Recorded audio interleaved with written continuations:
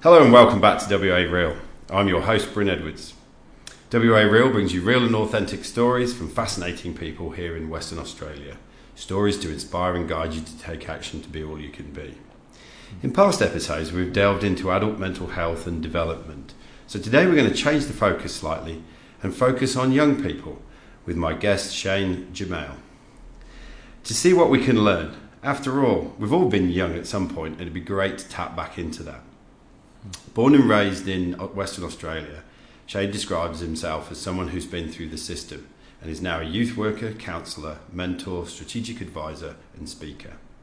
He has worked in all levels of youth, from remote Aboriginal communities to local and state level departments, including the Department of Corrective Services in juvenile detention centres, Department of Education and statewide services, as well as private education practices. He has supported over thousands of young people in Perth with low esteem, anxiety, drug, mental health issues, bullying, self-harm, suicidal intentions and abuse issues. He is now Managing Director of Insane, which I must say is spelt exactly like his name, S-A-I-N, supporting young people to create vision and work through the insane factor, offering experiences, connection and support in whatever they would like to achieve. Shane, welcome to the show. Thank you so much for having me, Bryn. Cool.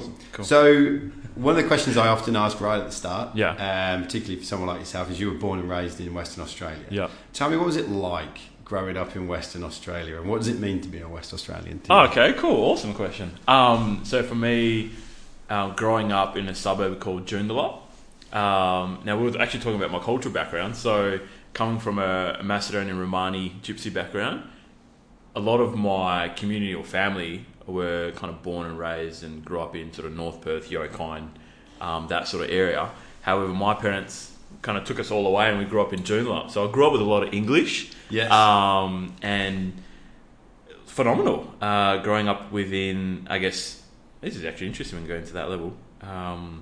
Going from a Romani gypsy background, being surrounded with English, and there wasn't a lot of different cultures. So I guess what I picked up real quickly, coming from a strong Macedonian culture, was the Aussie slang, picking up on the English culture quite quick. And it's so funny you say that. Now I can pick myself. I'll say, "Hey mate, how you going?" Like I make sure I say "mate" to make sure people understand that I've got an Australian background, because I don't look like I was born and raised in Australia, but my accent definitely can say that I was from here.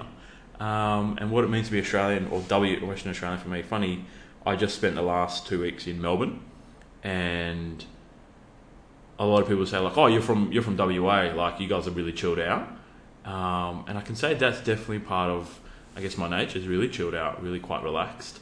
And I don't know if this is a big WA thing, but the whole wait a while. So yes. It takes us a while to kind of catch up to the rest of the world. So I can definitely say picking up from the Western culture here in WA is really chilled out. I don't know if that kind of gives you something to work with. Yeah. So as we've picked up from the introduction, there's a strong emphasis on working with youth. Yeah. Where does that come from within you? Yeah. Where's that focus come from? Absolutely. So definitely a personal story there for me. Goes back to me being in year 7, and Mrs. Wood, her name was, deputy principal, comes into the school classroom, and I'm sitting there doing my work, and she whispers to the teacher, "I need to speak to Shane."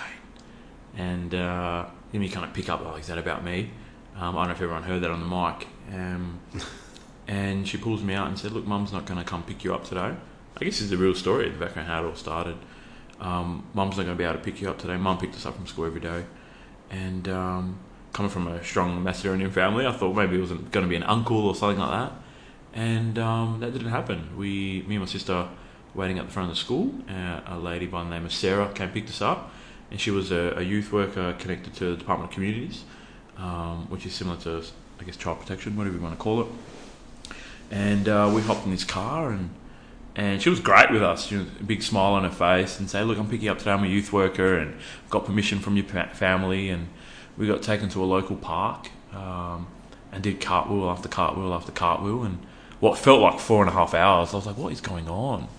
And we got taken back home, and what had happened was, and I got full permission to share this, my mum had attempted to take her own life, and was dealing with some severe mental health issues. And I guess that's when I got introduced to the world of, my mum's not okay, something going on, and got introduced to the world of mental health, and the impacts on our family of that were quite significant. And we got referred to a local youth service run by the City of Joondalup, a place called Anchors, and I met my youth worker who supported me for a while, and I got put into a hip-hop DJing program at the age of 14, and that was pretty much it. I learned the basics of how to DJ, and going through a hip-hop program, that was an outlet for me. After school... That was a consequence of now interacting with the system. Exactly right. And then, I got to the point where from 14 to 16 I was attending this youth service program where youth workers always mentor me. In addition to school? Yeah, in addition to school. So from year 7 got put through the system. Sarah would pick us up every day after school, from the ages of 11, 12 to 13, and would pick us up to support the family, and then the family got support, and it was interesting getting supported by the system. The first time really talking about it like this as well. And then I had my youth worker at 14. From 14 to 16, he supported me. And over the 2 years of that program, I actually got really good at DJing hip-hop music. And at 16, I went to go purchase my first turntables. And the guy I purchased them ran a small little record label in Perth. And at the age of 16, was mixing in nightclubs. I was making $150 an hour as a 16-year-old, and my parents helped me, sign the contracts. However, what the City of Joondalup didn't teach me was what happens when to get into that industry. And you can imagine a 16-year-old making, I don't want to say I'm making more money than my parents, but I was making a lot of money, signed to a record label in year 11 and 12. You can imagine, the world I got up to. And although that was really fun and really good, I kind of hit rock bottom then. And I used to get picked up from school on Fridays in a black Lamborghini, and get driven to a nightclub. Got to hang out with some pretty cool, powerful people that I thought at the time were cool, and got introduced to that whole world, and got to the point where I hit rock bottom. And what was rock bottom? So 3 months of year 12. 3 months left to graduate year 12. Pulled out. Got introduced to sex, drugs, rock and roll, and all that sort of stuff, and got a girl that was older than me pregnant. And I remember that phone call, like, hey, I'm pregnant. And I dropped out of school, was drinking a fair bit, and was up till 3 or 4 in the morning with not so nice people. And moved out of home, and that was it. I had no future, nothing. And I was like, man, what am I doing? And I'll never forget, I was at the back of a nightclub in Northridge, picking up some DJ equipment for, packing up for the night. It was 3 o'clock in the morning.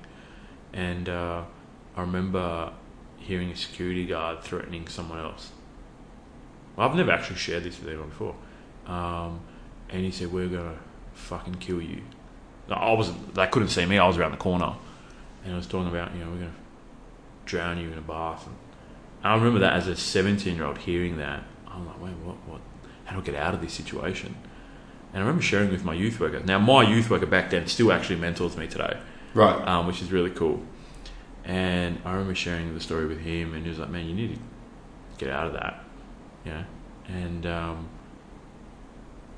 that was it. And he said, look, how about you help us run the hip-hop program, and you teach other young people about your story and DJing, and you can still teach them. And that's literally how it all started. I had no other job. I didn't finish my high school career. I didn't even have a TAFE diploma, nothing.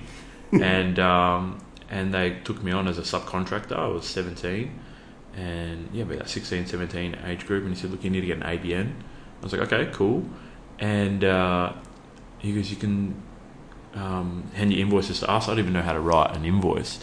And these youth workers helped me out and did all that. And then next thing you know, I've set up Insane Records, it was called at the time. And it was me just subcontracting back to the City of Joondalup, running hip-hop workshops. And that's how it all started. And then I remember, so funny talking about it now, getting present to like the journey for myself. I was teaching these kids how to, use the turntables and make music and beatbox and all that sort of thing. And I remember saying back to the team, I was like, what the hell's wrong with these kids? I don't want to talk about their problems. I just want to teach them how to make music. And they said, well, maybe you should get into youth work.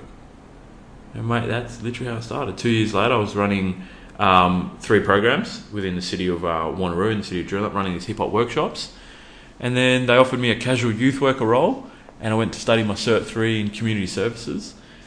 And next thing you know, 2 years later, I'm managing 3 of the youth centres. By the time I'm 19, whatever how old I am, and I was managing a centre in Hainsworth, Garraween, Banksia Grove, and did that for about 5 years. And it was really cool. And I was working with young people, case support, and I guess you get paid to play pool and sit on a PlayStation all day. However, the conversations that I was having with young people was phenomenal. And we were actually talking about the stuff that we weren't talking about at home. I remember doing a karaoke thing with a young kid, and the young girl was so dealing with like the embarrassment of getting up, and empowering her to go, hey, you can talk in the microphone in front of everyone and being silly with kids. And so I was like, man, I really enjoy this. And then got bored after 5 years of being on the PlayStation. I said I want to take this to a level deeper, and applied to work within the prison system. And I'll never forget that. There was 160 people that got applied, and 30 of us got through, and the process for that was massive. And then I was working with juveniles in detention. And by then I knew I wanted to be a counsellor, like having these conversations, and I did my study in counselling. And I'll never forget working night shift in the prison system as a juvenile officer. And when you're a night shift, you do a 12-hour shift, and you start at 8 o'clock at night, and you finish at 8 o'clock in the morning, whatever it is. And you've got to do suicide checks, because the young people are locked in their cell. And you've got to do the checks every 15 minutes. So from 8 o'clock at night to 8 o'clock in the morning, every 15 minutes, you're checking 16 young people. And you get to the door, and you put your foot up against the door just in case, it's like a security requirement, and you lift this latch, and the latch is a little glass panel. And I'll never forget, I was like, please don't have anyone hanging in there, please don't have a kid up against a wall or against the face of the glass. And I always dealt with that anxiety for myself, like, oh my god, I hope I don't see anything. Yeah. And I did that for 2 years, and it got to the stuff I nearly drove myself crazy, because working with young people within that juveniles, I guess working within the prison walls, there's a whole bunch of stuff that happens, self-harm issues, conflict. It's not a nice place to be. And lifting that latch on night shift for 2 years, I actually drove myself pretty crazy. Got myself quite tense. And you saw a lot of attempts and a lot of self-harm. And I said, man, I really need to get out of this place. And I think I made a decision then that the system doesn't work. Why is that? I would see a young person get out and be released, and then come back within 4 or 5 hours. I was like, there's something missing here. And that's when I discovered, like, man, we need to create visions for people. And I remember working with some young people about, if you could get out of it, what would you want to do? And he's like, man, I'd love to be a landscaper. And talking about that, and I said, why would you want to be a landscaper? And he goes, I just love being in an area in a garden where I can do that. And one of the jobs in the prison system, you actually do gardening. And he goes, that's the only thing I'm good at. And I was like, oh, that's awesome. Let's talk about that. And I remember this young person getting out, and went to the front gate, and I said, oh, I've got to go back. I forgot your medication. And the parents who were picking him up said, can you fucking hurry up so I can get my kid a cone already? And I was like, wow, how is the system going to work with that? The system isn't working. We're dealing with, like, this kid just get out. He's like, I want to be a landscaper. And then his parents or whoever it was, family members, like, can you hurry up so we can get this kid some drugs already? And even hearing about it, like talking about it now, like first time sharing this sort of stuff, I was just like, wow, I need to make a difference here. And so I went from local government to the prison system, and then I left. I got a phone call and got asked, like, can you help us set up an alternative education school? And I thought, yeah, I'd love that. And so I created Vision Work, and the big part of the vision was, or the insane factor, which I'll talk a little bit later on, went into this school and we're working with some of the most highly at-risk kids in Western Australia. And these were young people that, parents were in jail, dealing with severe mental health issues, and no real hope, if we can put that, And so what I'll do is we'll literally get for those listening, and everyone knows what a vision board is, right? Your big house, big car, some people put a sexy body and then slap the word happiness over it all. And I thought we really need to get behind why these visions are so important to young kids. And that's when it started, and we worked with this school, and I literally asked people, if you could have absolutely anything right now, what would be the most important thing to you? And I say, this is literally what I say to young people, I don't mind, I don't care if you want to be the biggest gangster in the world or the most important successful entrepreneur, ballerina in the world. Whatever it is that's the most important thing to you, all you got to do is write it down, and then I promise we'll explain it all at the end. And when you give young people, or any person, that space to say whatever it is they want, some magical stories started happening. And one of them, I'll never forget, this young kid, he goes, Shane, you know what? I really want to be a car salesman. And I was like, okay, car salesman, out of everything. I said, you could have absolutely anything. Why you want to be a car salesman? And he said, man, I really just want to know what it's like to wear a suit. I was like, awesome, cool. So we wrote down the word suit, and we said, why is that so important? And he goes, I've never seen my parents dress nicely. I was like, aha. I was like, cool. And within them 2 questions, I got what was really going on for this kid and who he really wanted to be. Now, I could sit there and do 6 months to 8 months, 12 months therapy if I really wanted to with him. And I thought, there needs to be something different happening here. So that was the first part of the insane factor, was envision. Different to therapy. Different to therapy. That you learned from the counselling. Yeah, that's and right. Else yeah. that you picked up along your journey. That's right. So we found that's the kid's vision. And I realised he's not listening to me about, I don't know what it takes to be a car salesman. So we came up with envision, and the next stage was engage. And I thought, I'll call Toyota. So I rang up a few car dealerships, and we rang up Toyota, and I said, look, I've got this kid, he dreams to be a car salesman, and explained the story to why that's so important to him. And they said, sure, we would love to help. What do you need? And I said, I need your car yard. Let us sit in the car and have a bit of a conversation and still do some therapy. But then I want to walk around the car yard, and I want to have a chat with one of your car salesmen, and he better be wearing a bloody suit. And then it all started. And then we, obviously, when you tell the young person, hey, look, Toyota wants to speak to you, and I've got a car salesman who's willing to have a chat. This kid's face lit up. He's like, are you serious? I'm like, yeah. And we went from like me sitting with you doing therapy to like, hey, we're going to go out and meet a car salesman, and he's going to have a conversation with you. Something shifted for that kid. So we drive to Toyota, and we get there. No, sorry, he got dropped off, and I met him there. And we're sitting in the car salesman's office. Now you can imagine, there's a car salesman sitting with his suit, big grin on his face. There was trophies in the background of Toyota's winning awards and whatever they had. And some of the vision work that you've got to prepare is the kid has some questions to ask. Like, what's it actually take to be a car salesman? Yeah. And the last question was, if you could help him with the questions. Yeah, so we help him with the questions. We created that to make his vision come alive, and questions that he needs answered for himself. And he asked this one question. He goes, if you could offer me one bit of advice, what would it be? And the car salesman said this one thing. He goes, mate, for me to make money, I've got to learn how to get along with people. That's all he said. And the kid looks at me and he just smiles. And he turns to me and goes, Shane, how do I get along with people? And I went, what the hell? Are you serious? Like, we've been telling you this for the last 6 to 12 months. Your teacher's been telling you. I've been telling you. Parents telling you. And it's interesting because you've used the word tell in there. Isn't that? Yeah, interesting.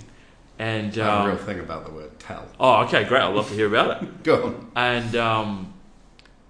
And I thought to myself, why did he listen to the car salesman? And that's when Insane's vision work really started developing. And I thought, wow, we created the Batman analogy. Now, I've just finished writing a co-author for a book called Powerful Conversations, and I shared about how do we have powerful conversations with people. And we use the analogy, I guess the Batman analogy. I've got a 11-year-old stepdaughter. Now I know you got kids as well. Yeah, Bryn. 11-year-old daughter. Oh yeah, 11-year-old. Now you obviously have to tell her to clean her room sometimes. Absolutely. Now I know when I tell my stepdaughter to clean her room, I'm like, Bella, you need to clean your room. And Bella's a gorgeous girl, phenomenal young child, and within 5 minutes, 10 minutes, the conversation goes from, okay, yeah, I'll do that. And then I'll come back and then there's like some clothes moved to one side. The blanket's not straight. Yeah, it's all over the place. She's tried. And I'm like, Bella, you need to clean your room properly, sweetheart. She's like, yeah, I did clean my room properly, blah, blah, blah. Within half an hour, we're having an argument about how I'm not her real father. How, you don't understand me, you don't listen to me. And I'm like, what the hell? I just asked her to clean your room. And what I found was if her version of her Batman came in and said, sweetheart, you need to clean your room, the conversation would have gone differently. Whether it got done or not, I don't know. But the conversation would have gone different. And I thought, wow, that's what we need to do with young people. And that's when it all started. And I've got hundreds of stories that I can share. And we created divisions, and then we looked at the engagement. And the cool thing is Toyota actually offered this kid in a position and said, whenever you need anything, you can come back and you can have a role. As a result of that day. As a result of that conversation. And then if we continued to work with that kid, I would have loved to put a suit on and go to the the suit shop and put a suit on and walk around about what it takes, and that was it. And then the Department of Education heard about my work and saw some of my work, and I got asked to go into a school, and then we started doing that with the school and having kids' visions come out. Then we work with the teachers about how can we embed the curriculum into this kid's vision, and then went from there into state government to head of Department of Education and running the Insane Factor there, and then it went into statewide services, and 2 years later, like we're running it everywhere, and then where's everywhere? So within statewide services, we were working with some of the most highly at-risk kids who were disengaged from school, and we had one young person who dreamed to be a professional basketball player, and there I am with a call with Perth Wildcats saying, what can you guys make to have this kid's vision come alive? And there's hundreds of stories like that, and then statewide services said, look, can you train all our staff in what you do? And I said no. No. Yeah, I said I'm not going to do that, and I said I want to go out and set up a social enterprise, and keep the integrity of the work, and that's when I started. And now I'm subcontracting back to these government departments, and we've set up a social enterprise that has partnerships from organisations that are going to help young people create their visions. So when you say social enterprise, what do you mean by that? Yeah, great. So a social enterprise is an organisation that sets up, that's created not to make money, but to actually make a difference. And that's what we've set it up as. And that's, I guess, the real meaning of a social enterprise is to create that business and have the money that gets generated from that back into young people. And that's what we've created. So how is the Insane Factor delivered now? Yeah, great. So what we do is we support local non-profits, government organisations who are at that point where we just don't know what to do with this young person. Yeah. So do you have trained insane people? Yeah, we're actually going through that process now. Sounds dark. Yeah. And we're saying that. Yeah, no, that's cool. Well, the whole point of that was with young people who are dealing with the word, I'm dealing with mental health, or I'm dealing with these issues, or I'm not succeeding in school. The whole point is, let's get insane. Yeah. Let's go to Toyota and ask for an opportunity for a role. Yeah. So that's what we do. We work privately now as well, where parents will call and say, look, we've tried every avenue. What can you come up with? And we'll literally pull out an iPad Pro and ask young people, if you could have absolutely anything, what would it be? And then come up with something custom to best suit that young person. Awesome. Which is really cool. Where did you get the idea to say no from? Was that an easy decision to make? No, it wasn't. No, not at all. Well, I think going from a young person who never wanted to be a youth worker or a counsellor to working his way up to state government level with a company car, we had a government credit card, I had a permanent role within the government organisation. And to get a permanency role is it's not an easy thing to do. And I had to give all that up. When I sat down with my two managers, I said, look, I really love it here. I love what you guys do. I love all the support you've given me. It's amazing. And here I am telling young people to go follow their vision when I'm not really following mine. And What was your vision? well, my vision was to have Insane be recognised nationally, Right. and running Insane Vision sessions, across Australia. And I said I want to have this opportunity to face some of my barriers, and I said I'm going to give up my role, and here's my resignation. And I'm still committed to supporting the organisation to whatever it is that you guys need. However, I want to do it through my own company. I want to be able to set up my own structures and operate Insane on an Insane level. And they were just like, we'll support you with whatever you need, Shane. And I was like, wow. And we got to do some work with them, and it was a big thing. I still remember walking out of the building going, wow. I rang up my other manager and said, look, I'm giving up my permanency. And I remember the conversation like, are you sure, Shane? Is this really a good idea? And I said, no, this is probably one of the most stupidest things I've ever done. And I remember ringing my mum, telling her, hey, look, I'm going to give up my permanent job and I'm going to go out and start my own agency. And my parents were like, you shouldn't be doing that. My grandfather was like, no, don't do that. And with the accent. Yeah, with the accent. And I said, I've got to give it a go. And I failed. Miserably. It's been a year and a half now on my own. I nearly lost my house 8 months ago. Trying to set business up. What I didn't think about when I left was what was going to be impact on my own mental health, what was going to be impact on my family. I'm great with young people. Give me a young person who's dealing with some severe issues. I'm the best at that. What I didn't learn, or what I didn't understand, is how to set up a business. Yeah. And that impacted me big time. I was sitting in bed actually, and I've been ignoring the bank's phone calls. And I did that for about 8 months. And that didn't work when the final letter came and said, you've got 14 days to get in communication, otherwise we're starting legal proceedings. And I hid that from my family. I hid that from Samantha, your partner, my partner. And I remember telling her, I was like, hey, so funny when you're so committed to something, what you're willing to, I don't want to say the words give up, or what you're willing to fight through. And obviously I had to get to the point where I had to tell Samantha, like, hey, look, this is the position I put us in. And I remember waking up in the morning hearing Samantha cry in the kitchen, and I heard her say, it shouldn't be this fucking hard to make a sandwich, because that put so much stress on us now financially. And I got up, and she got to the point where I heard her say that, and I walked in the kitchen and I saw her like, when you're frustrated and you stamp your foot? And she was stamping her foot, crying, cutting a sandwich, because she was the only one working. And I said, oh, I'm so sorry, this is all my fault. And I just broke down crying.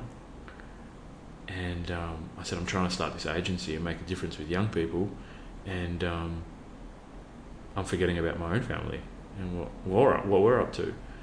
And even though that was the most scariest part of my life, and I'll share a little bit why it was so scary, I just started to cry. I actually couldn't stop crying, because I felt like I've just failed. Like, I've given up my permanent role. I take it contracts didn't flood in. Contracts didn't flood in straight away. I was like, man, I'm the best youth worker. This is going to be awesome. Everyone see my work. And didn't go that way. And we had 14 days to come up with a large sum of money. And this is where the big thing was for me, was to ask for help. That's all that was missing. Right. And it was so funny. Like, I work with kids who are at the brink of, like, I don't want to be alive anymore, and we need someone like Toyota to help them. And here I am trying to fulfill my vision, and I'm like not asking for help from anyone. And I said to Sam, I said, look, I feel like this is all my fault. I'm so sorry. And I hugged her, and we're both crying. And then Bella hears, she heard me crying, which I don't really normally cry. And then she comes out and she can hear us crying. And I just said, I'm so sorry. I'm like, we're about to lose our house. And one of the things about, it's so funny, I remember one of my friends said, Shane, you sure you want to give up your permanency? And I said, mate, I'm willing to lose my house over it. Careful what you say. Careful what you say, you might just get it. And there we are as a family, crying, holding each other. And I was like, I need to ask for help. And Mark Godfrey is a good friend of mine. He was actually one of my youth workers when I was 14, who got me involved in a youth program and a camp. And it's so funny when you connect with people from your past that helped you and you give them a call. And I was driving in the car, and Mark Godfrey is an awesome guy, and he goes, "Shano, how you going, man? What's happening?" Got a lot of energy. And I said, "No, I'm really good, man. This is the day that, you know, I was crying in the morning." And he goes, "Oh, what's happening, man? You sound really upset. It's not like you." And I said, "Oh, no, I'm good." And I realised at that moment I had to ask for help. And he goes, "Oh, I've just got Belle in the car," which is his wife. And he said, "What's happening?" And I froze while I'm driving, and I said, "Mark, we've got no food to eat." And when I said that, I just felt so embarrassed. Yeah. And I guess for the men listening, like, I did not feel like a man at all. Yeah, the like provider, the hunter-gatherer, yeah. You know what I mean? And I said, "Mate, we've got no food to eat." And I started crying. And I'm like, "Where's all this vulnerability? I'm crying everywhere now." Floodgates are open. Floodgates are open. And he goes, "What do you need?" And I said, "Need your help." And he goes, "Man, we've got your back, whatever you need. Give me a couple of hours, I'll sort out some food, and I'll give you a call back." And I remember he hung up the phone, and I just felt weak, a really weak man. And I had a smile on my face, and I realised, wow, people love me. Yeah. Like that, I got love, you know. I was like, really, people actually love me. And he called me back and he goes, "Hey, look, spoke to some local church organisations that, you know, he was a pastor, obviously had connections in that world, and he said, "Look, we have some food, you can come pick it up from us tomorrow night." I still haven't told my parents about what's going on, you know. If I told my parents what's going on, even if they heard this, they probably still don't really get, you know, they know about it all, but hearing the story. And I drove to his house, and I had Bella in the car, and Bella hasn't even heard this. She had no idea what position we were in. And there was this box, and there was frozen burgers in there, and we're all about eating healthy and that sort of stuff, and there was some bread and that sort of thing. And all of a sudden, I had the biggest smile on my face, and I'm like, I am coming home with food. Yes. And I felt like, you know, the whole hunter-gatherer thing, and I texted Samantha saying, "Look, I'll have some food when we get home." And I remember, like, Bella going, "Wow, is that frozen burger?" And I was like, "Yeah." And she was like, "Oh, cool, can I try it?" And even though I was so embarrassed about, like, where we were financially and eating, I was like, Bella was so excited. And I went back into this, wow, like, I can really do this. And we provided all the food and filled up the kitchen, and then that's what I got. Like, I can ask for help. And I told one of my friends, I said, "Look, we're financially struggling." He goes, "You know, you can access your super." I was like, "What do you mean?" And he's like, "Yeah, you can call for your super and ask for help." And we had 3 days left. And I was like, okay, wow. And I rang up some of my friends and said, "Look, the truth is I've been pretending that, you know, I've got all this money and I'm doing well, you know, setting up this entrepreneur business and social enterprise, and I'm helping kids, and I'm like this really awesome guy that's preventing suicide." I'll make a journey. Oh, yeah. And the truth is, mate, I've got no food to eat. I'm about to lose my house. And people were like, "Bro, why don't you tell us?" I was like, "I didn't want anyone to think I was a weak guy." And it's just so funny. Here I am People get supporting. annoyed with you when they say that, don't Yeah, they do. I've been annoyed with friends when you find out. You're like, "Dude, why didn't you tell me?" Isn't that funny? I just so even think about it now. Like, here I am supporting young kids who are at their weakest, and I'm pretending to be like the strongest. And I really discovered myself as a new human being, a new person. That it's okay to be vulnerable. Mate, we had a day left, and the superannuation did all the paperwork, and they couldn't release the funds because they forgot to scan my driver's license. And I rang them up and said, "Look, the truth is, this is what I'm dealing with. I'm really scared." And I discovered this whole vulnerable side of myself. And I said, "I need you guys to release the funds now." And they said, "Well, we can't do that." And I said, "Well, what do we need to do to make that happen?" And 4 hours left. And I drove to the city, rushed there, rang my bank, said, "This is what's happening." And it was so funny, when you're vulnerable, you actually share with people what's going on. You said people get frustrated, because I wasn't sharing at all. I was ignoring the banks. Yeah. And they released the funds, and we saved their house. And then the next day I got an opportunity for some work. Oh. And I was like, that was it. And it started happening. And funny all that, I'm not saying I'm making millions or anything like that, but we've now partnered with a local non-for-profit and we're applying for a $5 million government grant. And we've gone from one guy about to lose his house to still staying committed to young people, and now applying for a $5 million government grant, and we're going to have to hire 15 staff members, and we're going to be supporting young people through the Insane Factor in the whole Mandurah Peel region. And that's been my journey. Within the space of a year and a half, coming from nothing to someone, and now we're going to create visions for young people, engage other businesses, and measure all the actions. That's it. I've gone through my own insane journey as well, from creating my vision, asking people for help, and now we've discovered what works for me is when I'm vulnerable. That's it. It's interesting. One of the things I like delving into is some of the programs that people were running in their head. So obviously you had a program there that you have to be strong, you have to be providing. Yeah. Where's that come from? It's obviously a program that wasn't helping. Helps in some areas, doesn't in others. Yeah, when you say program, you mean like the programming in our head? Yeah, set of beliefs or whatever. Wow. I remember, I guess, this is really good. What you brought up for me is, I remember coming home, and this is actually really good, man. Walking through the hallway, Mum opening the door, and seeing Mum crying, and she just looked at me and she goes, "I love you, Shane, goodbye." And she'd fallen back and took too many pills or whatever she took. And I realised at that moment that I thought my mum was going to die. This is actually really interesting, talking about it now. And I remember screaming at the dad, I'm like, "Dad, Mum's like passed out, she's going to die." And that's what my childhood was like. And I made a decision that day that I was never ever going to be a weak man. And I tried to wake up my mum, and I said to my dad, because obviously Dad dealing with Mum a lot, dealing with mental health issues, going like, "Oh, here we go again." Yeah.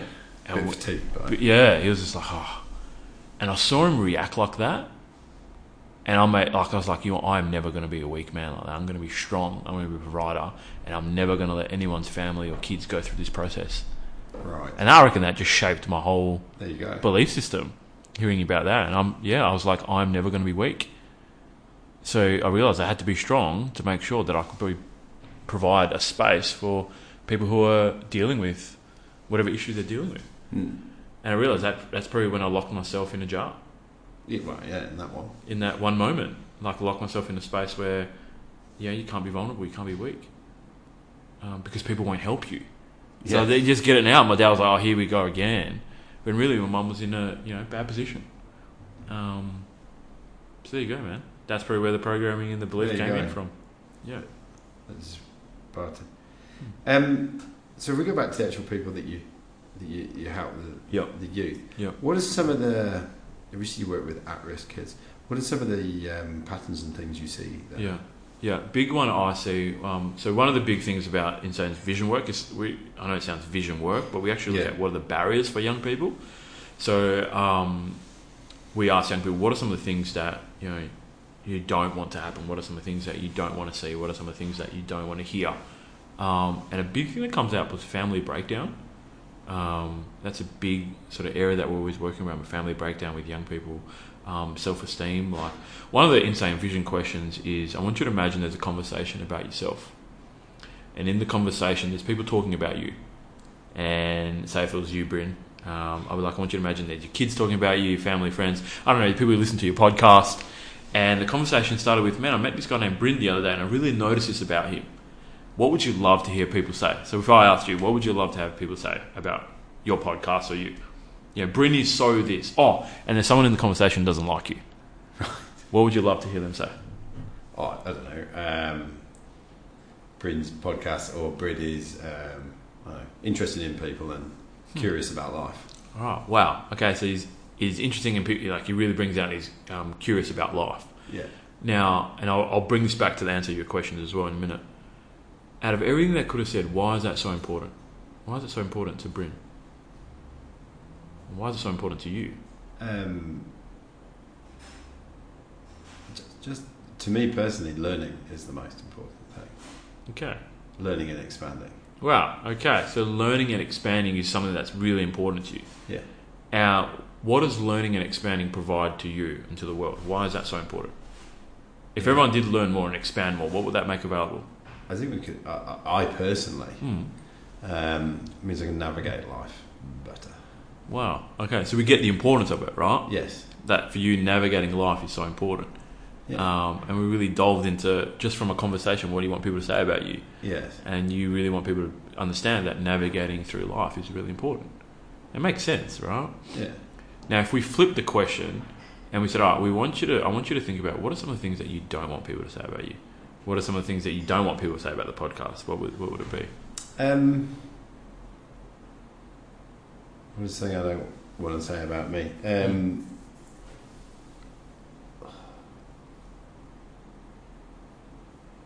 I guess it's tricky actually. Yeah, it is. Because there's a part of me that's just shut down.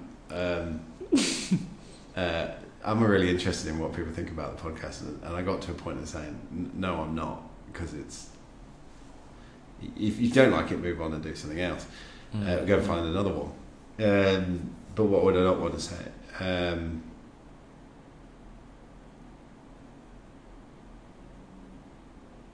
don't know that it's slow, it's boring, it's indulgent. Wow. Okay. So we get this is slow. Or it's too long. I get a lot of that. It's too long. All right, great. And you really don't want people to say that about you or the podcast? They do, but yeah. No, I get that. Yeah. Right. And I know you probably got your evidence to, people telling you that, and this is slow and this is boring. And there's a big difference between, well, if you don't like it, go listen to someone, or wow, thank you. Yeah. Thank you for letting me know that. Yeah. And that's kind of like a cap. And bringing it back to your original question, like, what are some of the things that you deal with young people? When you ask people that question, like, what is it that you don't want people to say about you? People really like how you just reacted there. It's like, well, that's quite a deep question. And a lot of the young people say, look, I don't want people to think I'm a loser. Yeah, I don't want people to think that this podcast is slow and boring. And they can't be with that. And when you give that space for young people, they share some pretty amazing stuff. I don't want the teacher to think that, I come from a crazy family. I really don't want people to think that, I'm not good enough. And when you start having these conversations, the truth about my work has got nothing to do with vision at all. It really isn't. It's a doorway in. Yeah, it's about what's behind that vision and what are the barriers that are stopping you from making that vision come alive. So for you, if we did work together, you would really look at, that barrier for you is like, I want to make sure that I'm not slow and boring, or all of that. And your way of dealing with it is like, well, if you don't like it, go listen to someone else. Instead of actually dealing with, okay, cool, am I being slow and boring? Yeah. And that's where the real magic of my work is. So for that young person, he was like, man, I'm not good enough to walk into Toyota.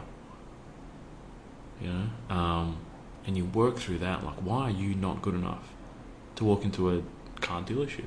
So funny, I've got my own personal journey with walking into a car dealership, which I'll probably share. But one of the biggest things is I don't want to tell mum that I'm thinking about this boy, because my mum's going to think there's something wrong with me. Because one of the interesting things is being able to sit in a room with a young person. It brings me back to, wow, what did I hide from my parents that I didn't tell them? What am I hiding from my family and friends that I'm not really sharing? And being vulnerable. Which is a word you brought up earlier. Absolutely. And I guess that's where the real magic happens. And look, I work with schools when they say, Shane, look, we don't want this kid here anymore. We just can't manage his behaviour. He's got 30 kids. He's throwing things at other kids.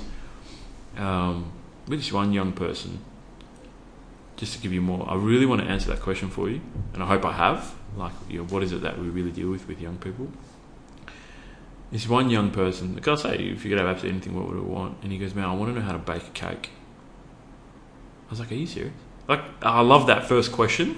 Like I say, what's the most important thing to you? And he goes, I want to know how to bake a cake. I was like, all right, why is that so important? Baking a cake. And he goes, I know if I could bake a cake and we're all together with my family, that's when my family's all smiling at the same time. And I was like, wow, it's got nothing to do with cake at all. But we play with that. And I said, all right, cool. Well, if you could learn to bake a cake, what would you do? He's like, I'll bring it home to my family and get us all together. Now you can see a 15-year-old. Yeah. We think as 15-year-olds they just want to, run amok, but they're not. There's something behind there. Yeah. And so we partnered with a business called Cupcake Mafia, which is my fiance's business. We just needed to find a baker. And she came into school and we got permission, and she taught this young person how to bake a cake.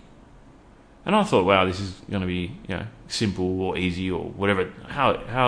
What's it really going to provide this kid to bake a cake? Is it really going to make a difference? And I tell you what, mate, the basic ingredients where she was teaching him how to make a cake, and they were having these conversations, and the school gave us permission to do that, and we used the hospitality training part of the school. His face when he finished that cake, and it was like a themed cake, and they went over the top. It wasn't. This is someone who was about to be thrown out of school. Yeah, we're struggling to sit in the classroom. Yeah, and he had this biggest grin on his face when we took the photo of him and the cake. And I said, "What do you get out of making this cake?" And he's like, "I just can't wait to bring it home to my family, and we're going to eat it together." That's all he wanted to do. Now, the awesome thing about this is when we worked with the school vet coordinator said, "Look, how about we let him take part in the school's coffee program, where he can do a barista course?" Because he goes, "I would love to one day bake cakes for people and make other people smile and do coffee and cake." I was like, awesome. So we got back to the school. This is year 8 kid. The hospitality program was only for year 11s and 12s. And we said, how about you come in the mornings and we'll let you do the barista course, learn how to make coffee, and then you can maybe bake some cakes and sell them at the school. We've gone from a young person who was dealing with a whole bunch of issues to, I want to bake a cake. We engaged a cake baker. The actions were he took the cake home to his family, and now the school's helping him do one part of his Cert 3 in hospitality, in barista course making. Now, I'm not saying that this young person was dealing with mental health issues, but he wasn't in a good space. Yeah. And now we've made it an opportunity. Could have easily been diagnosed as having mental health Big time. issues not too far down the distance. Easy. ADHD, behaviour issues. Medicate him. All that sort of stuff. And I don't want to make sure that I'm pushing that to the side because it's still important.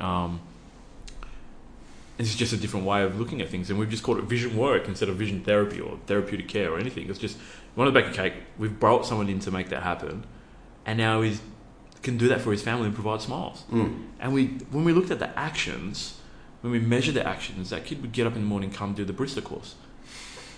He went to 4 out of 5 classes, and that was it. And did that have an effect on the rest of his work at school? Yeah. Absolutely. And still dealt with behaviour issues and that sort of thing. But what we created for this young person was from I don't want to be alive anymore to, wow, I've actually got an opportunity to do something. And that was it. That's all I do. It's actually not a big thing I do. I ask the vision, find someone they're going to listen to, find their Batman, and make it work. Do you deal with kids that are not unruly, abused, or in situations? Because sometimes I find with the podcast and some of the people that I've met, I've listened to fantastic experiences from people who've really hit rock bottom. They've had drug addictions, they've had drink addictions, they've really been like, things have been made very black and white to them by the consequence of their actions. There's a lot of people who go through life who it never really gets that bad, and they play by life scripts. And then they just tinkle along, and then at some point later on down the track, things happen. I'm very transparent about my midlife correction and drama. I've described myself as the poster boy for a cliche midlife crisis, running away with a younger woman, etc. So that's why I'm particularly interested in. I think it's awesome what you do with those that draw attention to themselves in that way through whatever brackets at risk. Risk. But then what percentage of kids are they? Like 10-20%? So what happens to the other 80? It's actually really funny. I've worked with young people who are at the brink of being the most at risk. Yeah. From kids coming out of detention, child protection kids, to homelessness, to the complete other side of the spectrum. Yeah. And I found it's all the same. There's actually not at risk. Yeah. There's actually just young people.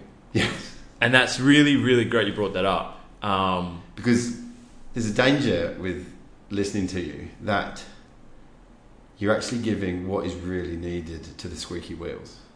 What do you mean by there's a danger? I don't get it. Well, not a danger.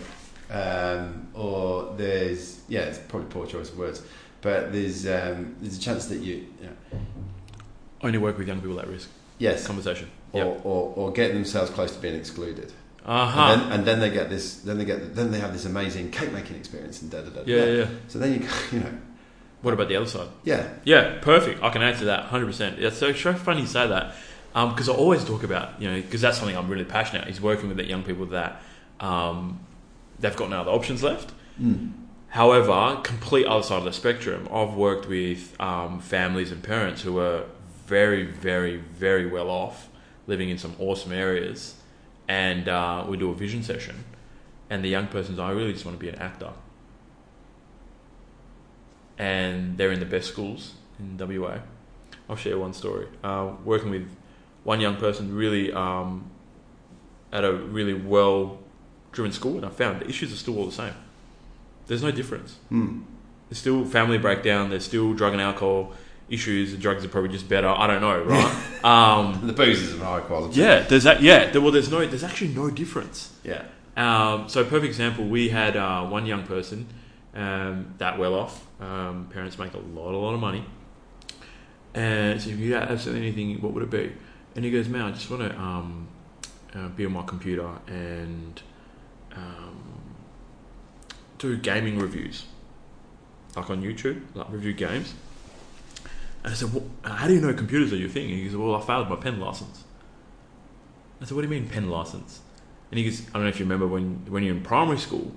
For those who are listening, you remember there was a part where you had to pass your pencil license. Oh, right. To move to pen. It was like a primary school thing to, I don't know what's the point of it, but whatever." And he goes, "I know I didn't pass my pen license, and I know computer's something I was really good at." And long story short, the parents put him in a private school to do really, really well, and it just wasn't happening. Computers were his things, not the writing and the English and the math. Just kept on failing that. But the parent thought it would be awesome just to put him in a high performing school to perform better. Like they could afford that, they could do all that. There was no real other issues. And what we've had to work with the parents is when we share the kids' vision, I had to work with these computers and gaming is really important. So we partnered with an organisation called Flak Test Gaming, and Flak Test Gaming do gaming reviews and that sort of thing. It's really awesome stuff. And they're allowing this young person to say, "Look, how about you come on board to do an actual YouTube gaming review with us?" Yeah. And I had to speak to the mum, like, "Look, we're going to pull him out of private school and go to TAFE." And there was a concern there. I was like, "Hold on a second, we're paying all this money for this high education schooling, and we're going to put my child in TAFE." I'm like, "Yeah, we are."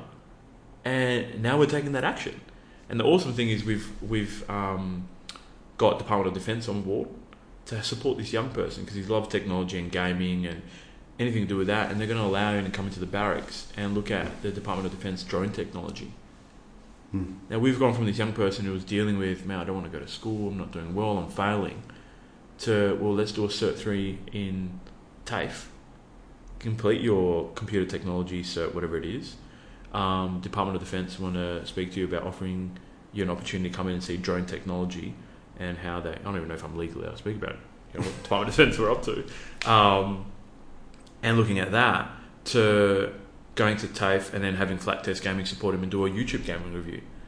The young person's completely shifted, not highly at risk, nothing. It was just a young person who had no vision and direction where he was going. So that's no real significant abuse issues to beautiful family. Yeah. Just a new pathway and direction. So I don't know if that answers your question. No, it does. I like it. And with because I was a kid who I had no bloody idea what I wanted to do. I went to a boarding school, and it was just like do what was required. work within the system, etc., etc. And I kind of got spat out the back. Do you find with the kids and the youth that they have to revisit their vision periodically? Because it's kind of, I always struggled with someone saying, "Oh, so what do you want to do when you were young?" I was like, "I haven't got a clue." And if I look back on my journey at the age of 43, it's opened up and opened up and opened up and opened up. So where is the balance between helping them to vision their future and also allowing it to unfold as well? Does that make sense? Yeah. Yesterday I did a vision session with 50 students from UWA through Bloom, and this one young person, we start the vision session. It's like, even hearing the question, you say, "What do you want to do?" It's such a closed question. Yeah. And if we look at, if you could do something or anything, what would it be? Now, sometimes we can look at, when I have a young person says, and look, we've started working with adults now as well, because we found that, adults are still lacking vision too. That's the question that was coming to Okay, great. We'll go into that in a minute. And sometimes I can go into, all right, let's look at what is something that you definitely don't want to do. Yeah. And when you ask that, it's all in the questioning that you allow people to talk. And one of the awesome things is when someone says, "Look, I don't know," I was like, "That's perfect. That's amazing." And they look at me weird, like, "What do you mean? How is that perfect?" And I said, being in the world of I don't know is actually the best place to be when you don't know something. Have you ever spoken to anyone who knows everything? Who has got the answer for everything? What's it like talking to that person? Brent, if I was to ask you, have you ever spoken? Pretty unbearable. Yeah, it's annoying. Yeah. Especially, so I've got an uncle who does know everything, right? Yeah. It's annoying speaking to them, and it's lid. It's a lid for your performance. Because if you know everything, then you're not going to grow anywhere. And I share this with young people. So if you're in the world of I don't know, it's actually the best place to be, because we can create anything. Do you want to be a toilet cleaner? And they're like, "Hell no." I'm like, "Okay, at least we know what you definitely don't want to do." And it just starts a conversation like that. And it's all it is just a young person testing you, or a person testing you, like, "Well, can you really identify what it is that I really want to do?" There's three key main elements to when we're looking at hiring people on our team. There's three questions that a young person is really looking for in the conversation. So one of the first elements is, if I'm going to speak to you, do you have any idea of what I've been through? And there's got to be anyone who works for Insane or partners with Insane or has anything to do with Insane. You've got to be able to answer these three key main elements. So the young person's going to test you first. Like, do you really know what I'm up to? Do you know what I'm really dealing with? And then you've got to be able to look for yourself. Like, I can really understand what this young person's going through. And you can share your own personal experience. Yeah, I've been through the system before. Or I know what it's like. If there's parents listening, the kid wants to know, do you really understand what they're dealing with? And you can say, when I was a kid, my parents used to tell me this and I didn't really understand. So they test that first part. Whether you can tick that box or not is up to you. So if you can tick that box and say, "Look, I really do understand what you've been through. I've had a similar journey myself." Okay, so you tick that box, and then there's another box. Okay, so you understand what I've gone through. Just because you've been through what I've been through doesn't mean you can even help me. Have you even supported anyone like me before? And then you can share, look, I've been through your experience, and I've actually helped kids like you before. And these are some of the stories that I've helped other young people with. And it gives them the sense of, wow, I'm really not alone here. So we've ticked two boxes now. You've understood where I've been through, and you've helped someone with me. Okay, cool. Just because you've helped kids like me before, are you actually any good? And then you tick that professional box. Because there's a lot of youth workers who are professionals or whatever, any field. Oh, yeah, I've been in that area before. Cool, I understand. I've helped people like you before, but have you actually got any personal and professional experience? Are you effective? And the young person will take that box as well. And say, yeah, I've worked for this person, I've done this amount of work, and these are some of the connections we've built. Once you tick them three boxes, now you can actually make a difference for that kid. And they're going to share something with you that they've never shared with anyone else before. So yeah, three things. Have you ever been there before? Have you worked with anyone like me? Are you even a professional in this field? And I think if you bring that to the element of parenting, like, that's one of the questions I was going to ask you actually. Yeah. There'll be a lot of the listeners here. A lot of them will be parents. So what can they take from this? Yeah, absolutely. Well, I think looking at them three things, sharing with your kids, Like, you've been there before. We forget that as parents. Even me, like, when my stepdaughter will say something, I'm like, no, we're not allowed to do that. You have to go to school. And I'm like, hold on a second. I was in a nightclub at 16. You know what I mean? And I'm not sharing that with her. Yeah. When I share with Bella, like, I'm like, hey, do you know what truth is? I actually didn't graduate school either. I didn't go to school. I hated school. And she's like, really? And we drum into her, like, you need to go to school. And we've changed the whole concept now. Bella's actually getting homeschooled. And we're working on her vision. And I can share with how we're making that happen for her. And she's like, wow, you really understand what I'm going through. It's changed the conversation with my kid. And then she'll be like, oh, just because you've been like that before, like, have you ever supported anyone like me before? And I can say, no, I haven't. You're the only stepdaughter I've ever had. I don't know what it's like to have other children. I really don't.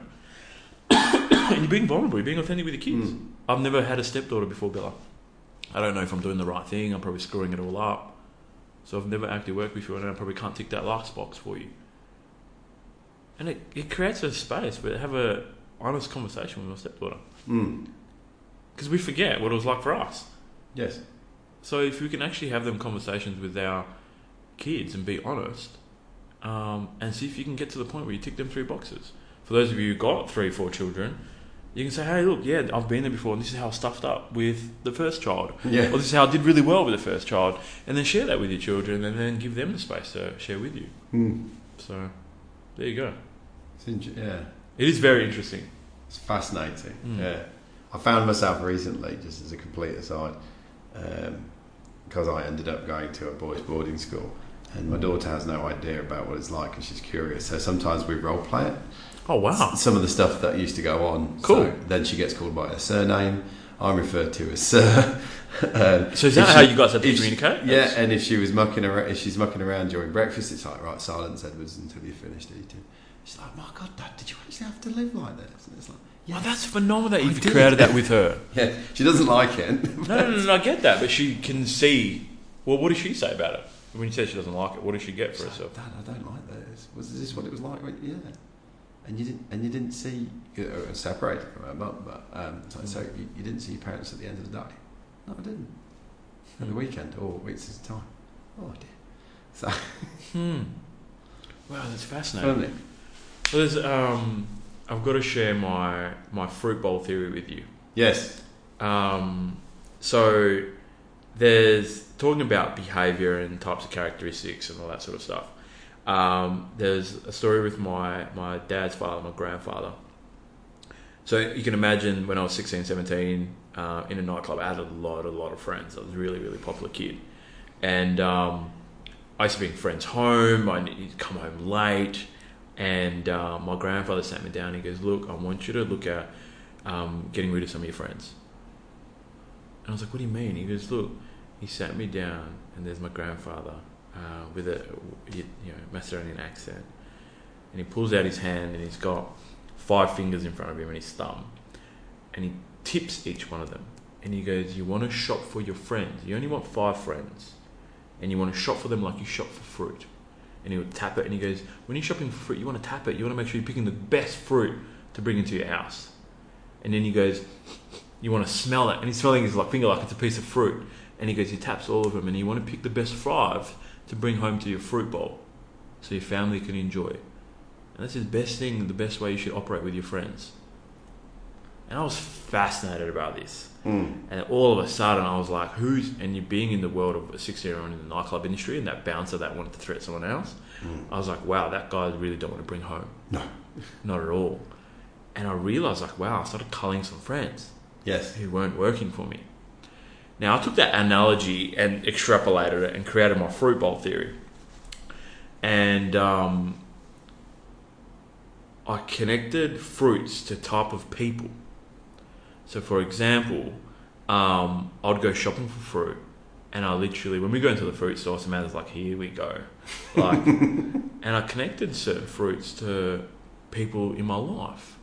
For an example, I've got friends in my life, and I'll go back to the story of my grandfather. I've got people in my life who are bananas.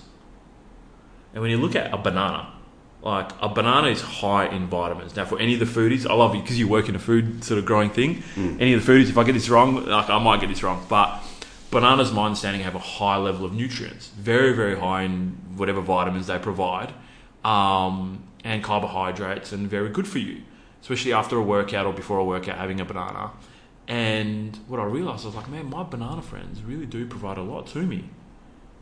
However, you definitely don't want to slip up on a banana. And you don't want to push the banana the wrong way and step on the peel and slip, right? Yeah.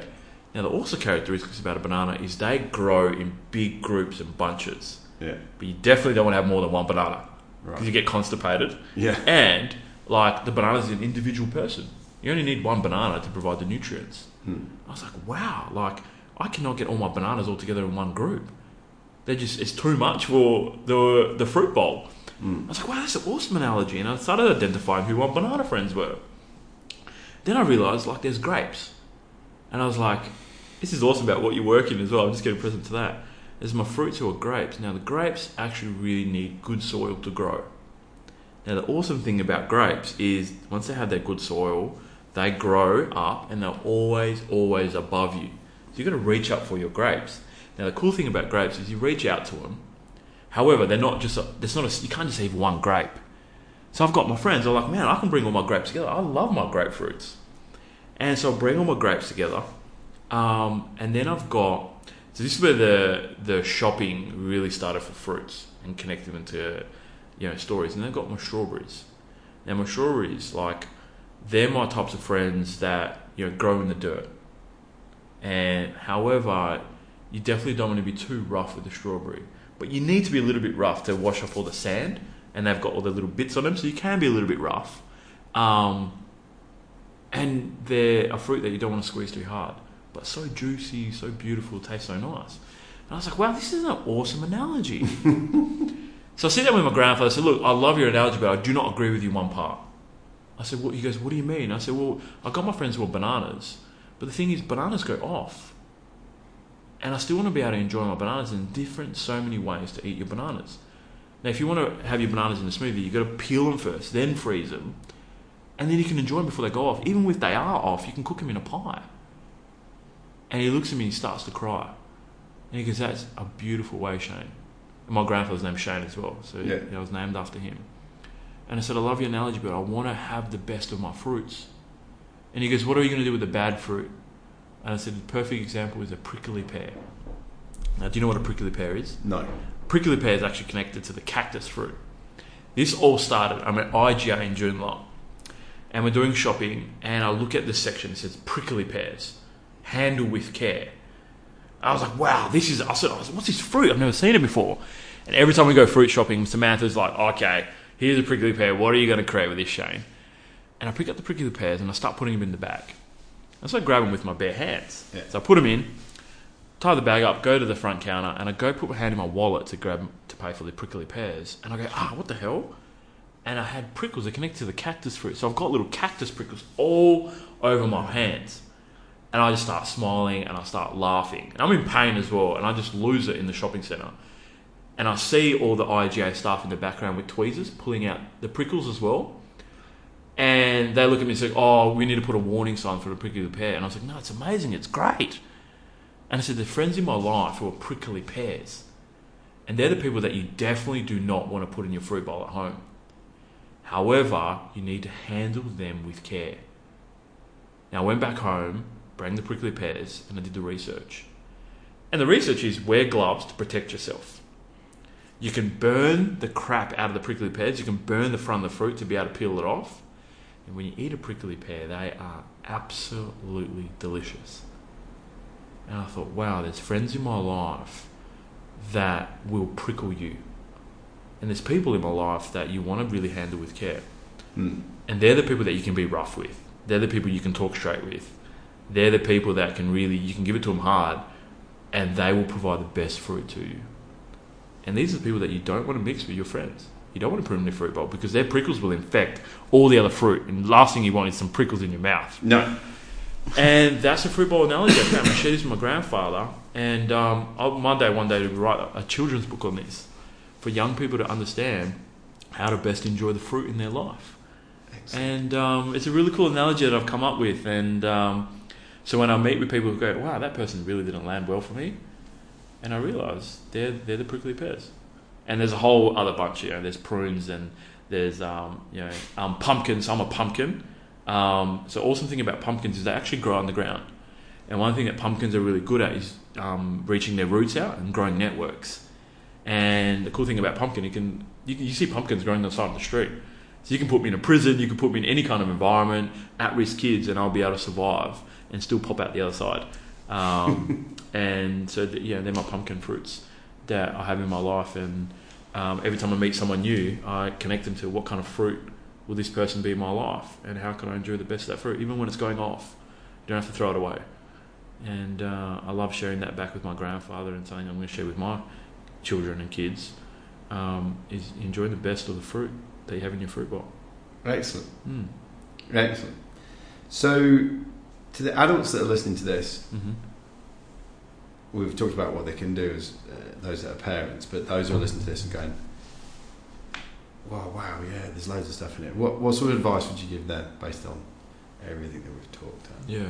That they can apply to their own lives, whether they're 40, 50, 60, whatever. Yeah, good. Just to be clear on your question, what can they provide in their own life for themselves and their own vision? Or yeah, good.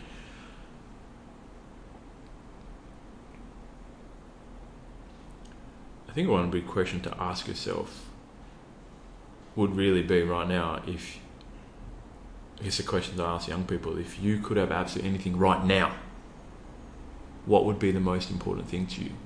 And then share that with your children, or share that with someone that you haven't shared with before, and make that phone call and say, hey, look, I was listening to this podcast and there was this guy named Shane, was a bit weird and talking about fruit bowl theories and all that sort of stuff, and he asked ourselves the question, if you could have absolutely, what would it be? And I really got to see for myself, this is something that's really important to me.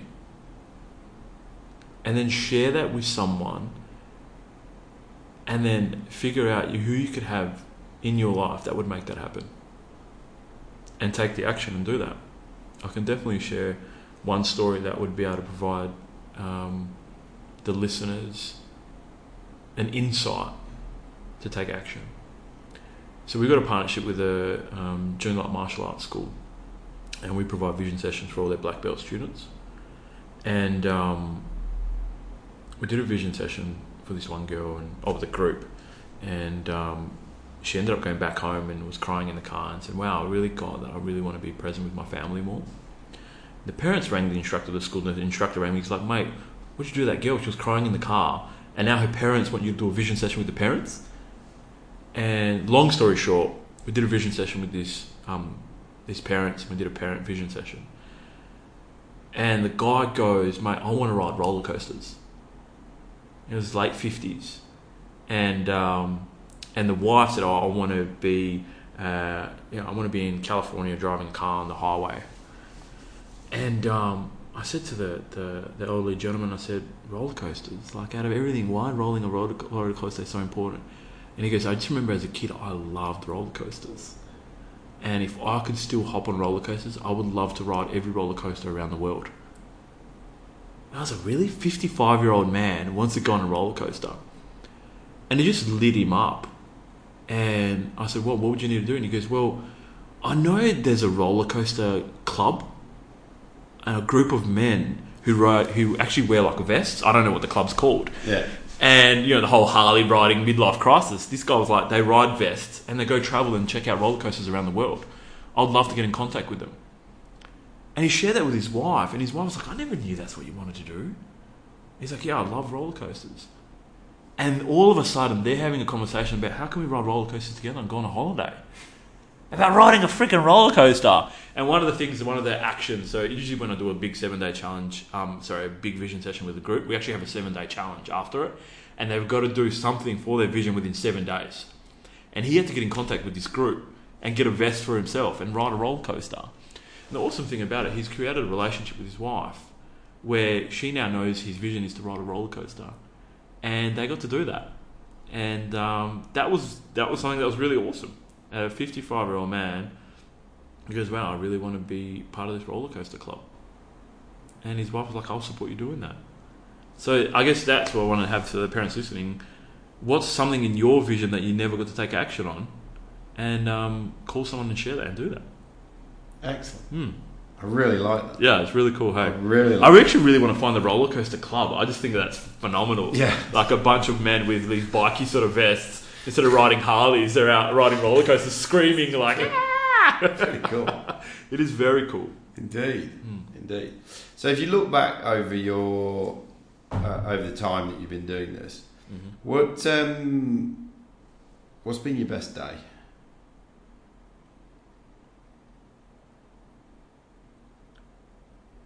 If you were to really ask me like why I do what I do, when you give people an opportunity to actually see their potential and they smile, really makes my day. It really does. When you have a young person who goes, we had one young person, his dream was to set up audio equipment. He went to do the whole sound and lighting and big concerts and that. And when I rang him up and said, look, I found an organisation who's willing to take you on and they're going to let you set up all the sound and lighting, and they actually offered him a job, which is really cool. Now he's at Whopper doing that. He said, wow, thank you so much. And I get off the phone like, wow, that is awesome. Yeah. So that's the best real days for me is going through the other side of that hard time. Like losing the house sort of thing, and getting to the other side of that. When you get to really interesting thing I'm about to say, which might not land too well. You're never really going to get to happiness. You're going to have spikes of happiness, and then you're going to have spikes of sadness. And I think it's enjoying the roller coaster. Talking about roller coaster analogy, enjoying the roller coaster ride when it's going up and when it's going down. And the best thing, even saying this right now, like I was so nervous being on here. I'm even nervous now. I'm like, man, are we really going to post this out? Some of the things I've said on here are horrible. People are going to call me and be like, that was stupid what you said. Like, that's what's going on for me. And enjoying that part of this podcast is actually probably one of the best things right now. Something I'm really looking forward to is going for this government grant right now. And when we get the email saying you've been successful with the application, is going to move me, because I think that's when I'm going to be able to say, wow, I've created something. Like there's no such thing as a private social youth work enterprise in Australia at all doing vision work. Like it's all come from nothing. Like my journey, my story to never even wanted to do this in the first. I never wanted to be a youth worker counsellor. I wanted to be a famous DJ mixing music and doing that whole lifestyle. So the best thing for me is doing what I do now, man. It's actually one of the best things I've ever got to experience. It's really cool. Does that answer your question? I can't really give you a best time, man, because I really. You still DJ? Yeah, I still DJ for a bit of fun here and there, but I don't. I stay away from all the nightclubs and that sort of stuff now. My mechanics will take over. Like, put me in that industry, in that field, I'll probably start, enjoying it too much. No, I still love to mix, but I don't really do that anymore. So what are the big focus areas, goals over the next 3 to 5 years? So? Yeah, great. So by the end of this year, really having Insane's vision work be rolled out nationally. So that's the big goal for this year, is to start that process. Discovering for myself who I need to be to manage a team of 15 and 20 people. And, that's a big goal for me. And being out on a national level, creating vision work and providing opportunities for young people across Australia. And doing big vision sessions with big groups of people. So that's a big 5-year goal for me. And what's this thing about a Porsche? Oh, okay, cool. So on my vision board, there's a Porsche 911 Carrera. And so I do a new vision session every 6-12 months for myself, and then play little games to make that vision come alive.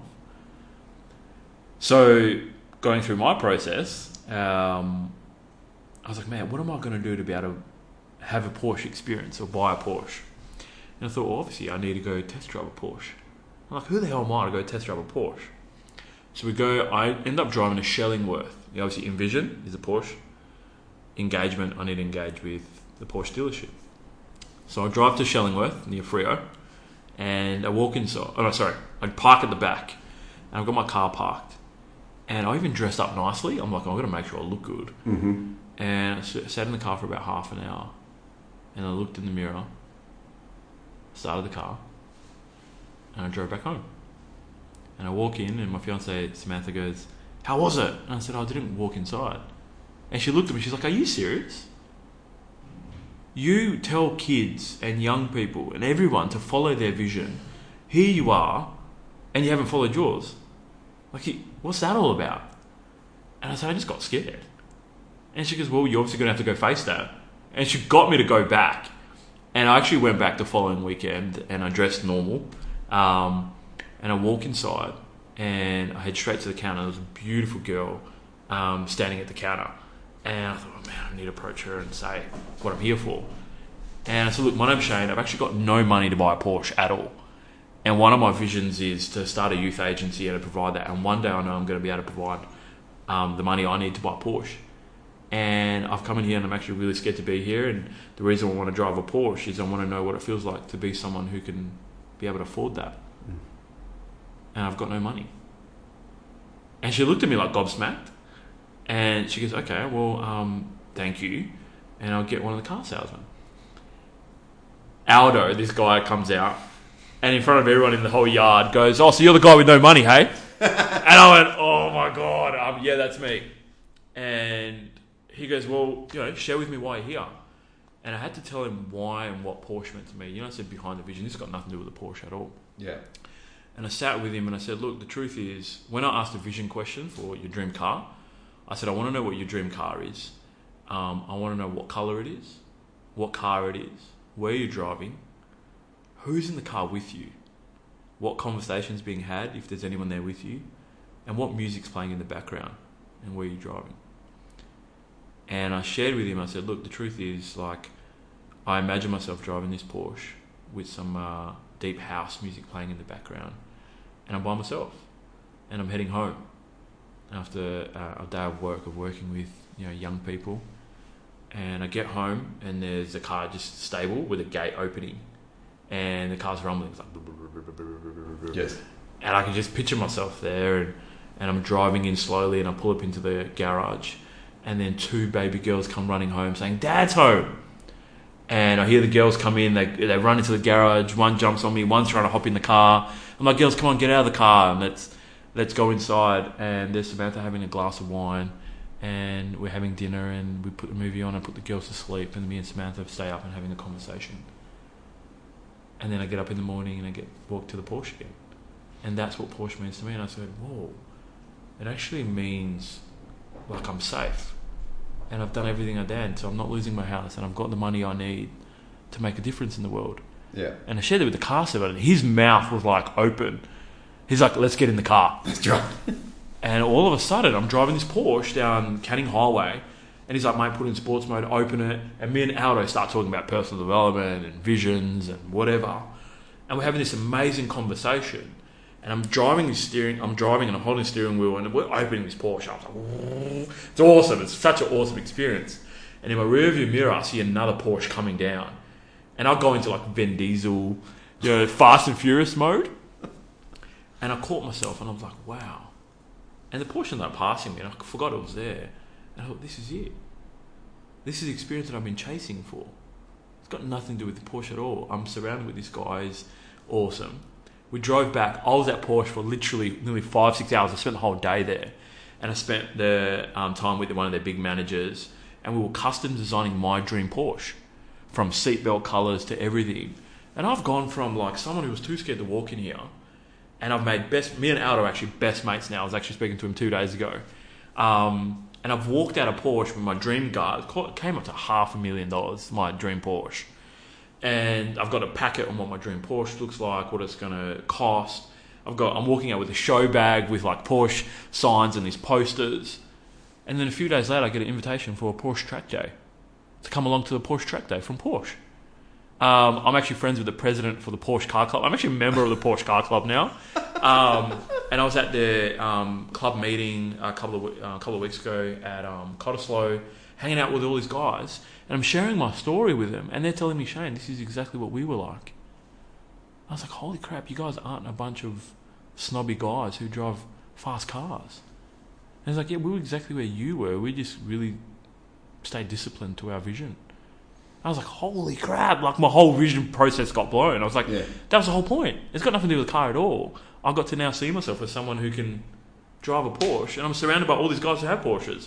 We're actually going out to the Porsche. I still don't have a Porsche, but I'm surrounded with people that keep inspiring me and motivating me to stay alive to my vision. And now we're applying for a $5 million grant. Whether I apply for a Porsche or not, I don't even want the Porsche anymore. It's not even about the Porsche at all. I'm surrounding myself with people who get to share stories with me about what it took for them to get there. That's the next level fruit bowl. That is next level fruit bowl. Yeah, absolutely. Absolutely, mate. The cool thing about, I caught up with Aldo and the car salesman, and it was really interesting is I shared, we did a vision question session with him. And he goes, Shane, do you know what my vision is, mate? He goes, to drive a crap car. Pull it up at Leaderville. Hop out in front of everyone and feel good about myself. I was blown away by then. I was like, are you serious? You see Aldo, he wears a suit. He'll have a little thing coming out of his pocket. He looks like $1 million when you see Aldo. He drives a $200,000 car. And all the guy wants to do is drive it, wear short thongs, drive a crappy car and walk out of it and feel good about himself. And be okay. And I was like, wow. Like, everyone's got their own version of their vision. And there you go. That's the Porsche story for me. And I share that every time I do a vision session about, I want to know what that car is for you. I don't care what it is, even if it's a Ferrari. Who do you need to be to walk into a Ferrari and test drive a car? And it takes a lot of courage. It does. To walk into a store and say, look, I've got no money to do that. And it's so awesome. The guys were like so inspired by my story. I get to now sit in Porsches all the time. So there you go. Watch out, high-end car salesman. Yeah. You're going to get inundated. Well, it's funny you say that. That's actually what that does happen. And I get a phone call saying, I'm at the Range Rover or whatever dealership. I'm too scared to walk inside. I'm going to go home. No. You go in there and speak to the car salesman and take the car for a drive, and they'll call me after that. I'm like, oh my God. Get on that roller coaster ride. Whatever the vision is for people. That's what I love to do, man. It's awesome. I actually feel really lucky now. This thing reminded me, many years ago I was in London and I was just looking outside on Savile Row, which is famous for suits. And I was standing outside the Oswald Boateng tailors.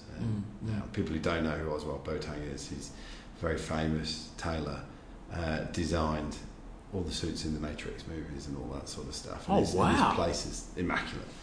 So I'm looking outside. Next minute, I'm walking in and I'm just having a look. And then the next minute, I'm wearing a £3,000 suit. And I don't know how that happened with the tie and the But hold a second, did you bought the suit or you just... No, I didn't buy it. Yeah, you're wearing it. Okay, I didn't have the money to buy it. Yeah. Wicked. And the next thing you know, I'm standing there in front of a mirror and I'm wearing this... I added it all up, shoes, socks, the works, everything that awesome. handed me. I'm like, Jesus Christ, I'm wearing $3,000. I remember the bloke just saying to me, he didn't say, how does it look or anything like that. He just says, how does it feel? Wow. And I just stood in front of the mirror and went, he said, how do you feel? And I remember just looking at him and going, fucking powerful. And it's just like, where did that come from? Yeah, wow. Mental. Yeah. Isn't that interesting? And then just by you feeling that way, isn't that like the whole world shifts? Funny talk about the Matrix. Whole world shifts. Yes. That's awesome. And do you know what's really, I really love that, whether you took the suit off or not, you know that you can be someone who's powerful. It's really interesting. I find that fascinating. I don't know what the science is behind all that. Indeed. Get into the world of psychology about that, but cool. So here's a question I frequently ask guests towards the end of the interview, conversation is, if you could go back and speak to Shane, just as he's being told at school, your mum's not gonna be picking you up today, and give that Shane a quick piece of advice, what would it be? Don't give up. Don't give up. Yeah. Everything's gonna be okay. That's one of the big things is, and slow down. Yeah, slow down, don't worry, everything's gonna be okay. Yeah. Hands down, as soon as you said that, don't worry, everything's gonna be okay. Excellent. Yeah. And for all the listeners here, quick piece of advice, last lesson or last nugget of knowledge you want to get across?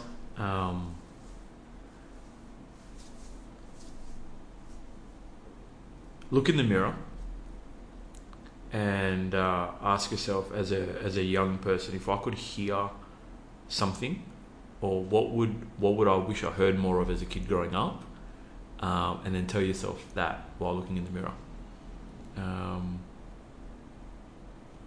and then smile. Just look in the mirror and smile, and just love who you are. Like, it's such the hardest thing to do, and even the work I do, it's easy for me to love others, and I forget to love myself. So I love to look in the mirror, smile, and say, Shane, I love you. Because if you can't love yourself, how the hell are we going to be able to provide that to others? So yeah, there you go. Shane, it's been absolutely awesome talking to you today. Thanks, fella. So much in there about visioning. Just so much. It's going to take me a couple of days to process the conversation. Good. I should be listening to it again in the car later today. Thank you very, very much for coming here today, giving us time, being super vulnerable, sharing a lot of things. Certainly at the start, there was a lot of things that you were mentioning. You were saying, I've not met, I haven't told this before, or I haven't visited this in a long time. And then sharing what you do, and just not just telling us what you do, but giving us a real personal insight to it, and sharing the stories, and just bringing your enthusiasm to this. So, great. Shane, thank you very much. My absolute pleasure. Thanks for having me. And I thank the listeners. I'm damn sure there's shitloads you can get out of this. Just go and do some visioning. Yeah. So, Shane, thank you so much for your time, man. Pleasure. Thanks, man. Cheers.